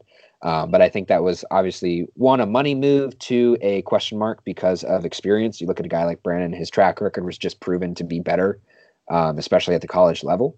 And I think that's really nice to hear from those guys, because you want your alum to show up at games, especially those older guys who were there for the championships, who were there for the Final Fours, who were there for the, Elite 8 runs, who were there for the things that we don't currently have and haven't had in such a long time. Go ahead, Josh. Oh, sorry. He cut out there. But again, like I said, it's nice to just have those guys with that experience and with that love for the school to really show up. And, they were very critical of Brandon at first, but I think that this is a hopefully changing of the tides, and maybe we'll see them at more games. It's always so fun to go into a game and then have them announce, like, in the middle of in the middle of a half or at halftime, just bring out those old players and show them off, because we have really impressive product from the past. Absolutely. And like you said, that in-house atmosphere when you introduce special guests, whether they're former players, which is awesome, or whether they're football coaches and they'll start chanting Big Dick Fick, that's just an insane amount of energy. So let's talk about Fick and the recruiting trail, because football has been hot in quarantine. We have a lot of recent commits. Jimmy, do you want to run through them? Yes, let me get them up real quick. Okay.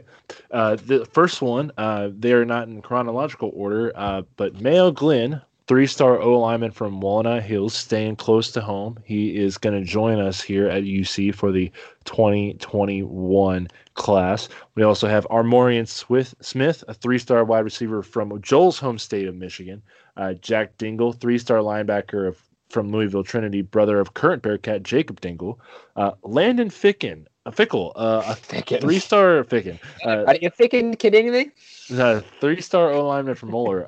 I think I've heard of that last name before. By the way, getting your teenage kid to commit to staying another 4 years at home with you is pretty good. He won't be staying at home; he'll be staying in the football dorms. But Fickle's kid is actually a 3-star rated recruit, so I love that signing.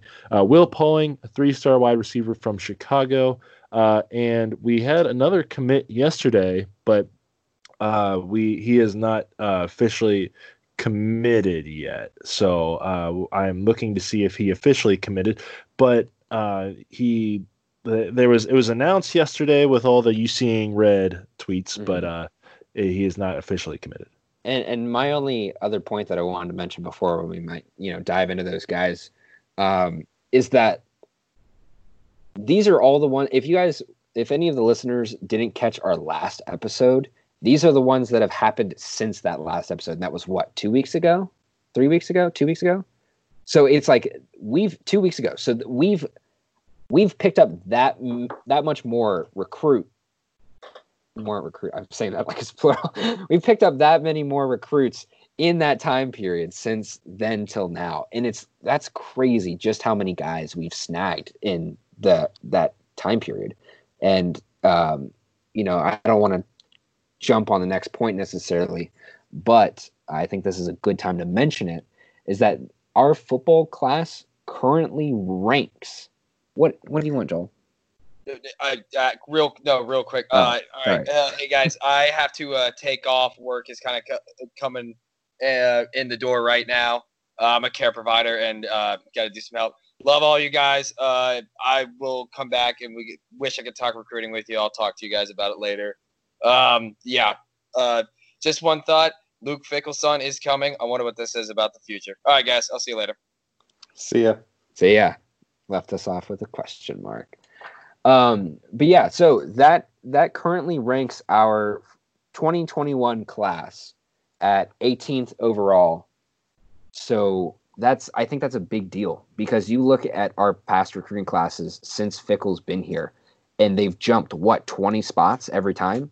He was probably 60, was he 60 something, if not higher, or sorry, lower in that rank. I think it was like 75, but yeah, you're right. And it's jumped every year. Last year we were around 40 something, and this year we're cracking the top 20, and we still have time to go. And obviously there's some people that'll say too, is like, well, maybe your recruiting class isn't finished yet, you still have to wait to see who else comes through. But I mean, it's not going to change that much. These guys are ranked where they're at. We're looking at a 2021 by recruit top 25 squad. That's just parallels how that kind of works. If you look at rankings, that's not an assurance, but it's a much higher guarantee that we're going to be that much better in the future. Good. So, now the only reason that we're up this high is that it's just a numbers game right now in the ranking system, right. And we have more recruits than other universities. So we will probably not finish this class in the top 25, although that would be amazing. Probably have to get some 4 stars, maybe another 5-star. I don't know how we would get that for UC, but it's just a numbers game right now. But it's still something to be excited about that kids are committing early. And now my stance on recruiting is, until they are here, they show up and they play a game in your jersey, it does not mean anything. But it's nice to see them. So don't tweet a recruit, by the way. Weekly reminder. We've mentioned that, but nope. Yeah. Did we talk about James Hudson?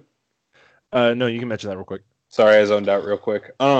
So James Hudson's mom, a couple weeks back, was diagnosed with COVID-19. He asked for thoughts and prayers on Twitter, and happy to report that his mom has fully recovered, which is wonderful news to hear. Great to hear. Yep. So, I mean, speaking of COVID-19, the elephant in the room that we haven't talked about yet and has happened since our last episode is that UC did discontinue its soccer program, men's soccer. Yes. And a lot of reports say that this was kind of a long time coming, with never being able to have a solid coach, never being able to have great success in the conference, and obviously revenue in college sports is iffy because football and basketball bring in a lot of the income. But John Cunningham just seems to kind of be enacting a much different approach to the athletic department than old Bone Zone did, because Mike Bone was very much so a yes man. He always tried to kind of avoid problems, I guess you could say.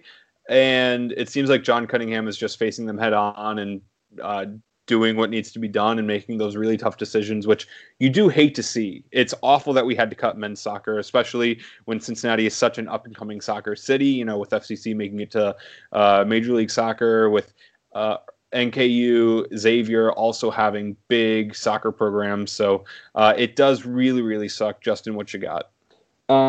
My point with that too is, as much as you do hate to see having any program, especially any D1 program at your school, get cut, because we're looking at the news across all of college sports, and we were a very big outlier the day that was announced. That was top of a lot of people's boards when they were talking about new topics. And, you know, as much as you hate to see that happen, I really do like to see the assertiveness from Cunningham, at least, to show that he's, you know, willing to make moves. He's willing to take risks. He's willing to make sacrifices for teams, like, because ultimately what this does, as much as it hurts it might hurt the university image, or people say, you know, we're down on money, whatever. He's making sure that he's cutting loose ends that aren't keeping the athletic department as healthy as possible. You know, and as much as, like we said, that'll hurt and you don't want that to happen, if something isn't either producing or it's not keeping your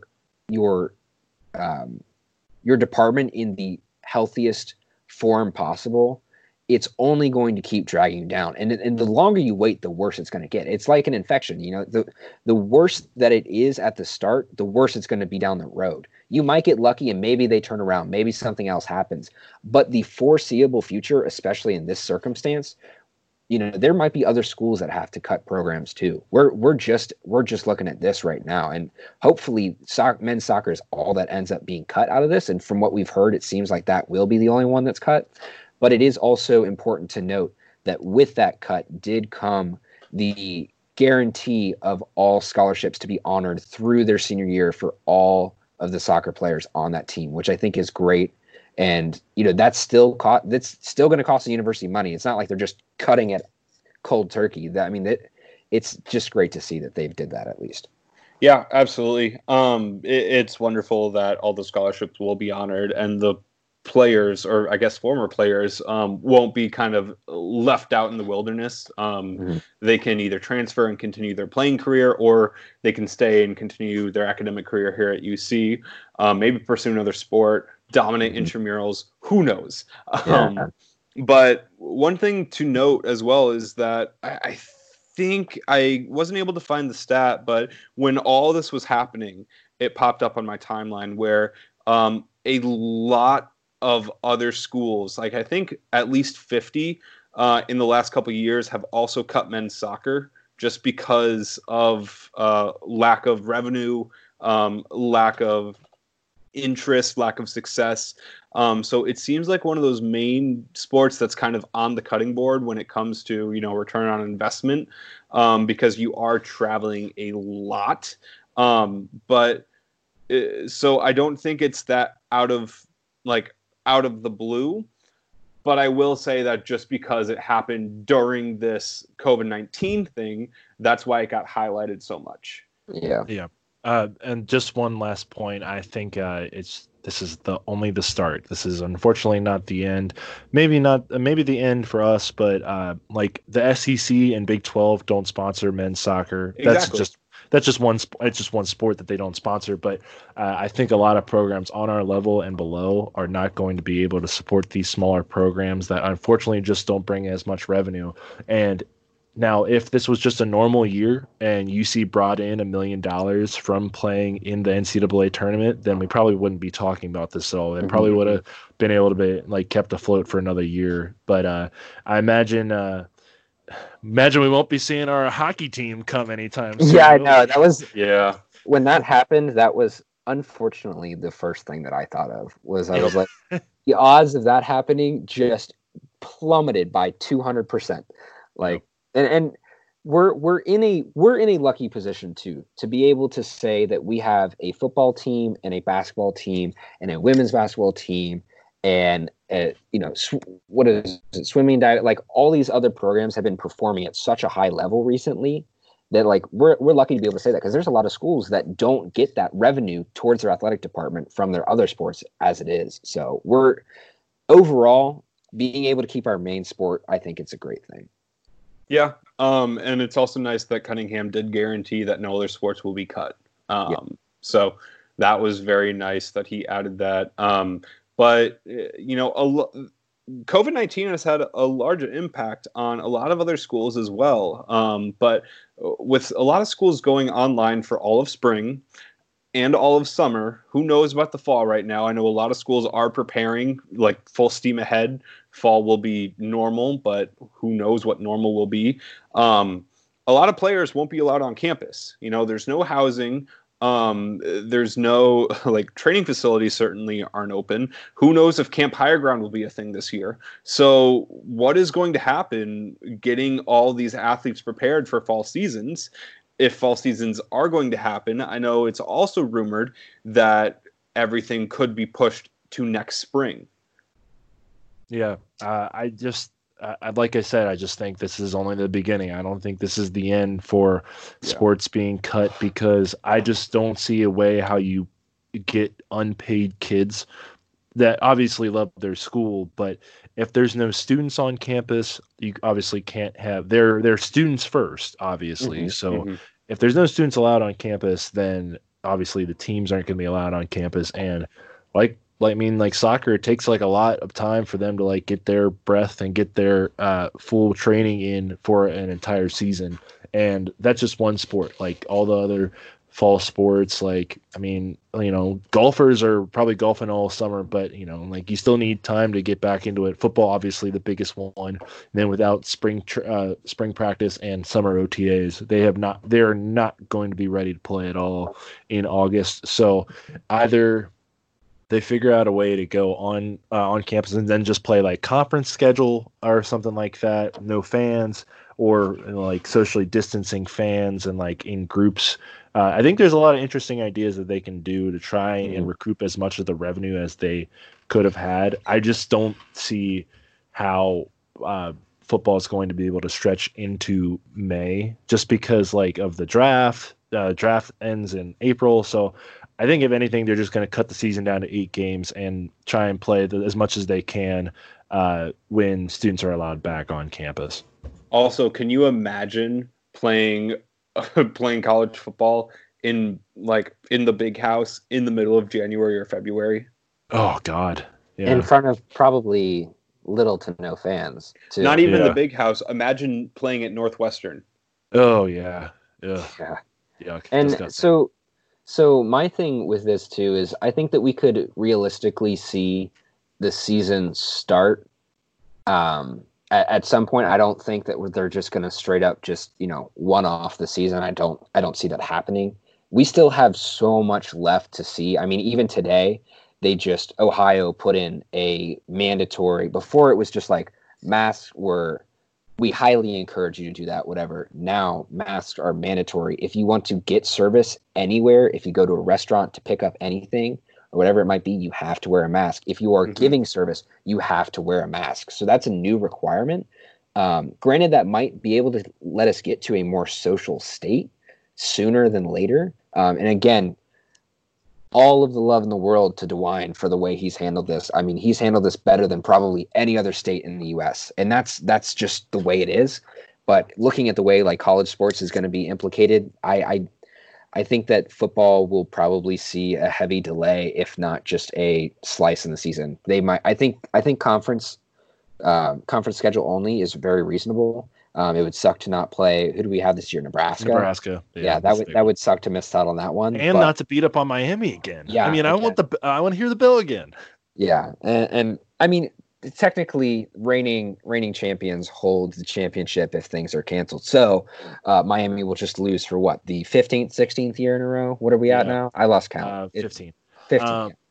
15. Catch that, Miami fans. But yeah, I just I am just finding a hard time seeing college sports return without students on campus, and I just don't see the possibility of playing 24 games in the calendar year. Like some conferences have suggested playing the whole entire football season in spring. Like these guys are going to leave halfway through the season then just to get ready for the draft because they don't want to get hurt right before the draft because the draft is their big thing.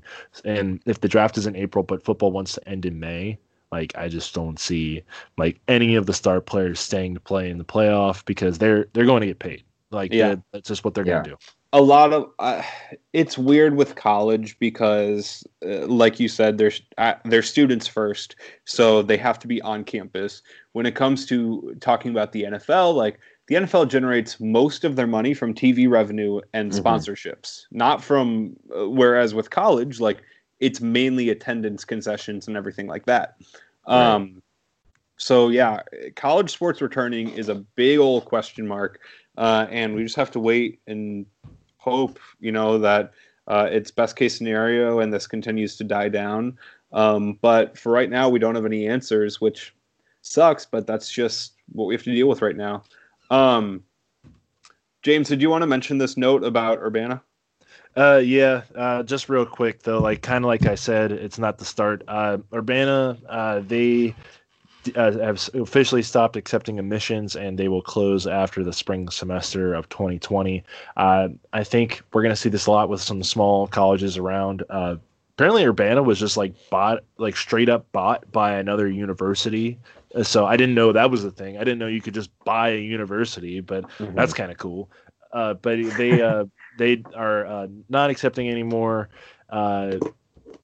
admissions, and they're going to close after this thing. I don't think it was anything to do with kind of like where CCU put all their money in football and that program failed miserably. I think Urbana just didn't have enough overhead to just keep running after this, because I bet you a lot of their revenue just comes from like campus resources and other than tuition, obviously, but yeah, it just stinks for them. They'll figure out a way, but I don't, again, keep saying it, but I don't think this is the end. I think this is only the beginning.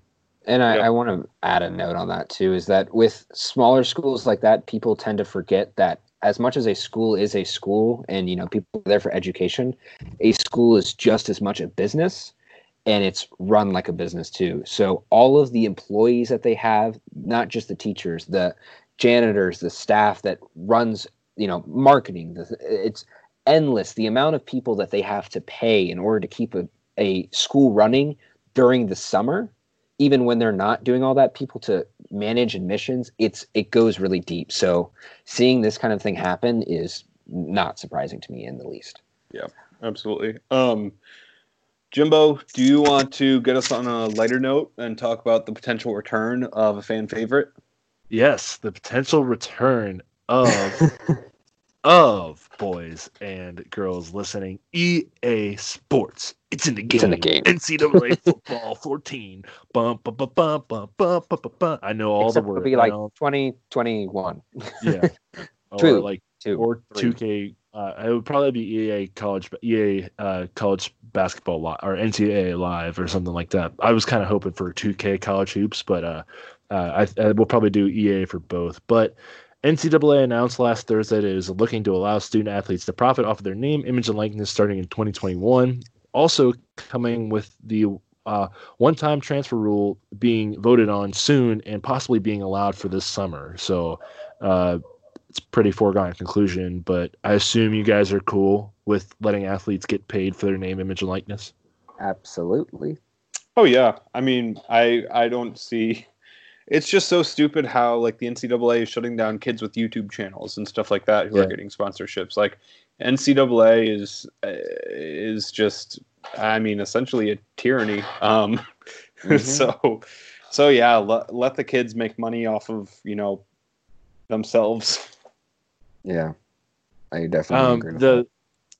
So I think this was kind of spurred on by Justin's friends over at the G League. I don't know if you know anyone at the G League, Justin, but like since they started offering the bag to all those young kids, like I like Florida and California had already put in a law like to allow.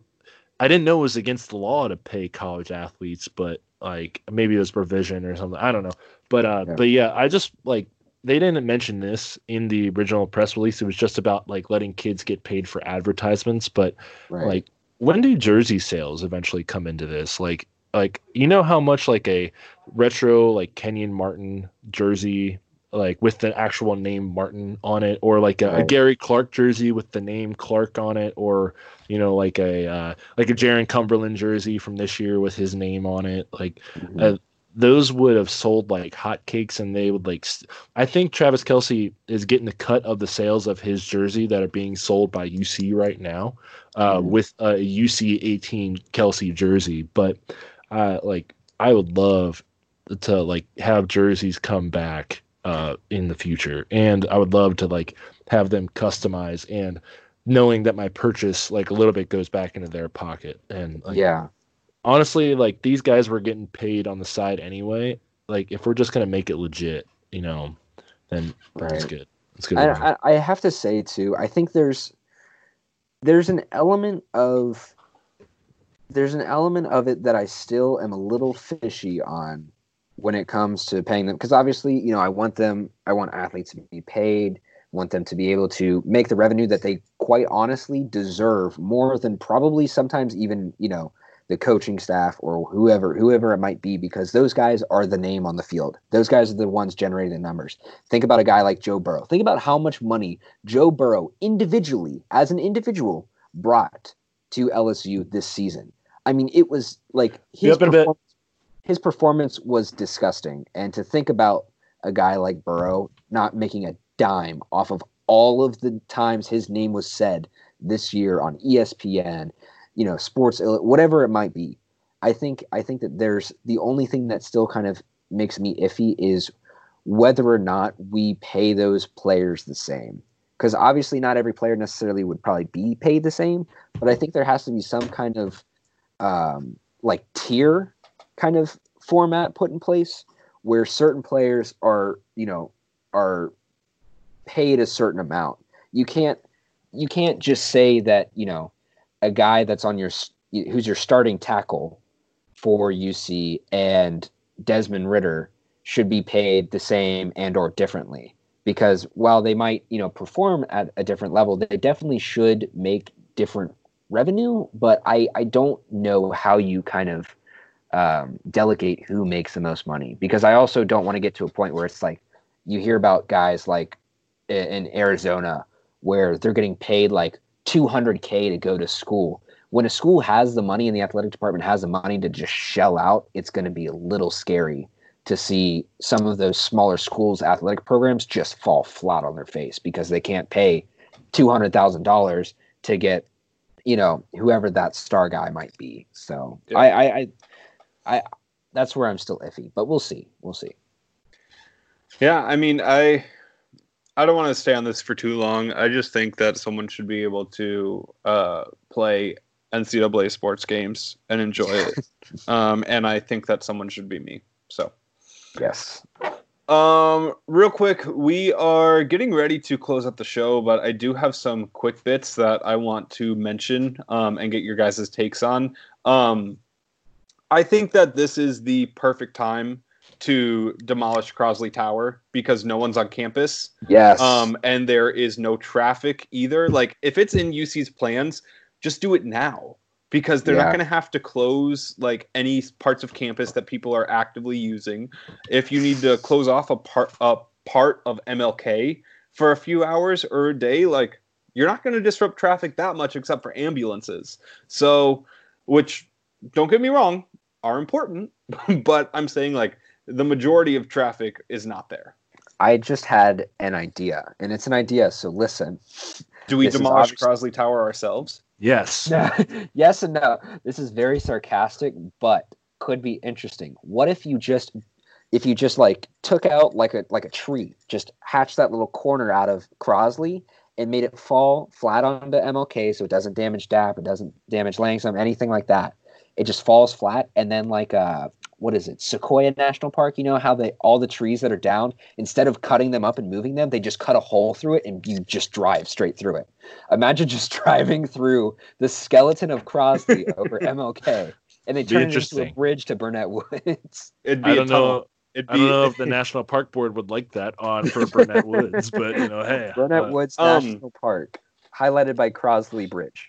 Yep, it would be make it one of those nature tunnels with or nature bridges with grass over top. You can just walk. Yeah, you can walk to and from Burnett Woods in campus. That would also let in more wildlife onto campus. More squirrels, possibly a deer. A deer? A deer. I said that intentionally. But yeah, tunnel would be cool. If they're gonna destroy it, just do it now. Yeah, I'm with you on that. I hadn't really thought about that much, but now is probably the best time, especially with the increase in enrollment every single year, like that multiplies. This is the only chance that they will ever get to at least get a head start on it. Yep. So next bit is that, I don't know if you saw this, but Ruth's Chris kind of has a history with UC. Mainly because of the Georgia State head coach before the 2018 tournament that did get canceled, unfortunately. But he said that they eat at, what was it, McDonald's? Wendy's. We eat at Wendy's. They eat at Ruth's Chris. Yeah, so Cincinnati eats at Ruth's Chris, but apparently not enough because Ruth's Chris, which is a massive steakhouse chain, claimed $20 million of the Ohio Small Business Loan Plan. Which is, or not loan, but relief plan, which is just awful. And they are returning it. And a bunch of other of these like massive chains who took out part of the relief plan are returning it as well after huge public backlash. But just what idiots to take $20 million of a small business relief. They got their hands stuck in the cookie jar, and then they got slapped. Yep. Get out of there. They didn't get slapped. They just had the cookie jar lid just smashed their hand in it. Sorry, get out of there. Cookie jar was full of mouse traps. Yes. Yep. So catch me hitting a local steakhouse, not Jeff Ruby. He's a weird. Well, it's Hitching Post. Maybe we can get them to sponsor the pod. So Kennings. Honestly, Jeff Ruby would probably come on the podcast because he likes hanging out with high schoolers. Oh, all right. Hey, I saw him at a couple Coleraine games. He came to Loveland games all the time. It was super weird. Yeah. Next point. This is actually, if any X fans are listening, Norwood State love, direct your attention to what I'm about to say. It is okay to inject yourself with bleach or disinfectant. Follow what our wonderful president says. He knows all. And yeah, it's totally safe and you should do it.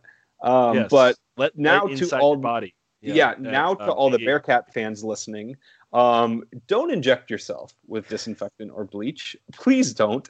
Please don't. Please don't. Please don't. And that's all I have to say about that. If you're gonna bleach something, bleach your clothes or bleach your pants or bleach your toilet, for God's sakes. No, we're not doing that. Bleach anything, honestly. That just does not involve yourself. That's why I thought I said hair. Did I not say hair? Bleach your hair. You never said hair, which is what you did. I did it. It's just don't ingest it. We've come to a consensus in society that this is a bad thing. I don't know why we're at a point where we have to actually say this again to not do it. But. Yep. Next point is that Taft's Brewporium got the one bite treatment. They sent a frozen pizza to Davey Page Views, and he gave it a decent score. They said it was New Haven style, which he said he sees it, with the crispy crust and the thin, like the thinner portions. But he doesn't like Parmesan on top. So Taft's, take notice. And you can't come into the King's wheelhouse and like do that. Like, obviously, it's probably be better fresh out of the oven. But like, come on, Taft's, let's figure it out there. And they DM'd the account. They were all excited and waiting for the release. They still retweeted it, thank God. But like, 5.9 is not the compared to the rest of that list. They did pretty well. Okay, yeah, because it was frozen. It was frozen pizza, so he was grading it based on frozen. Which, once again, if it's fresh, it's better. I actually got it last night because on Saturdays and Sundays, they have a deal where you get a large, up to 2 topping pizza and a full growler for only $27. It's pretty Great good. Deal. Fantastic Great deal. But yeah, congrats to Taft's. You made it. You got those page views. Next up on the rundown, Korean baseball is set to begin play on May 5th. So maybe we'll have a way to stream that in the States, but it will get us some type of sports fix, kind of the same way that The Last Dance, which we'll do a full review on later, and the draft has been. So hopefully Korean baseball is all it's hyped up to be. Live sports again. The Taiwan League has been electric. They've been putting out clips on Twitter and and having the fans like as mannequins in the stands has been more electric than I thought it would be. Yeah. And if KBO comes back, I read a proposal that baseball might come back in July, obviously with no fans, but like we got to get some of those weird mannequins in the stands. Like I want to see a mannequin wearing a Reds hat and like absolutely saying "fuck the Cardinals" or something. And then Gaffer in the stands. Yeah, former Red Dan Straley is actually playing in Korean Baseball League. And real quick, you mentioned the no fans for Major League Baseball. I once again just want to say RIP in peace to Justin and I, who bought season tickets this year. Yeah, so next year, always next year. Yeah, I know there's a class action lawsuit against Major League Baseball right now for ticket refunds. So Justin, we can hop on that train. Yeah, I'm sure the MLS is probably the same way too.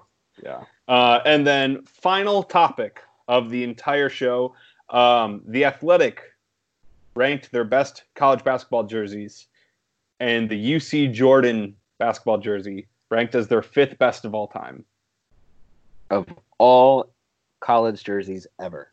All time. I would really love to know from a UC personnel choice back in the day why the decision was made to go away from Jordan. I believe it was just because Hugs was represented by Jordan, and that was kind of the reason once he left, or he was not Nike and somebody got Jordan, but whatever, doesn't matter. Just give us the Jumpman. Houston is wearing the Jumpman.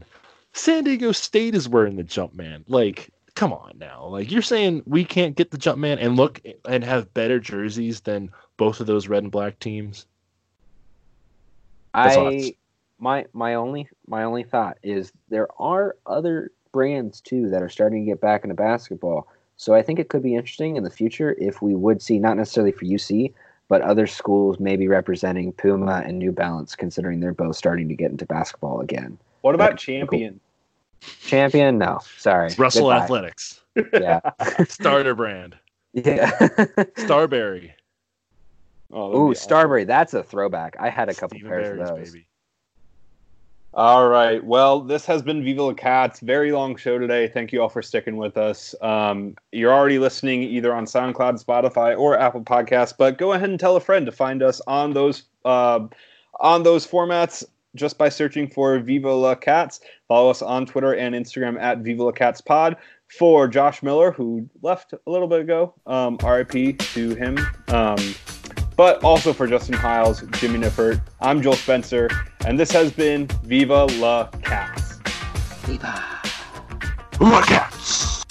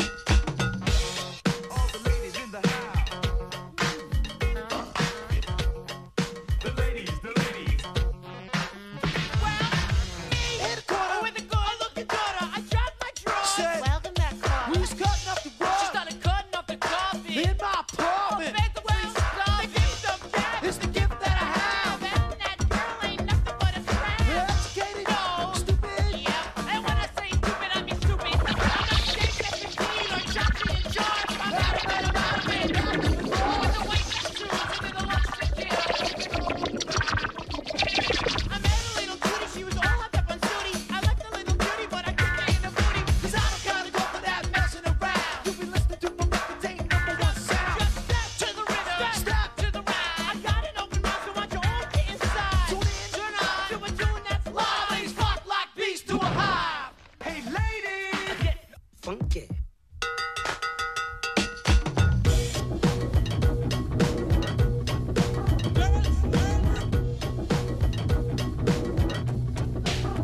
Ain't it funky now?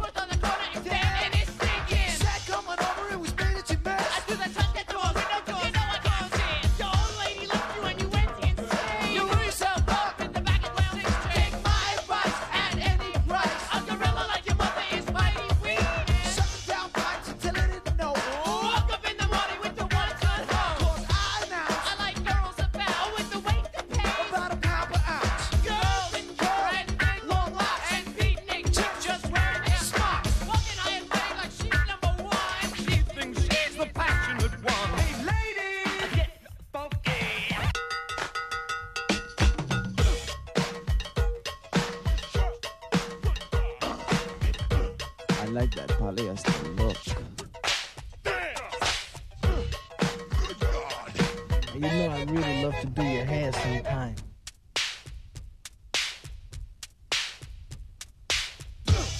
This is funky, brother.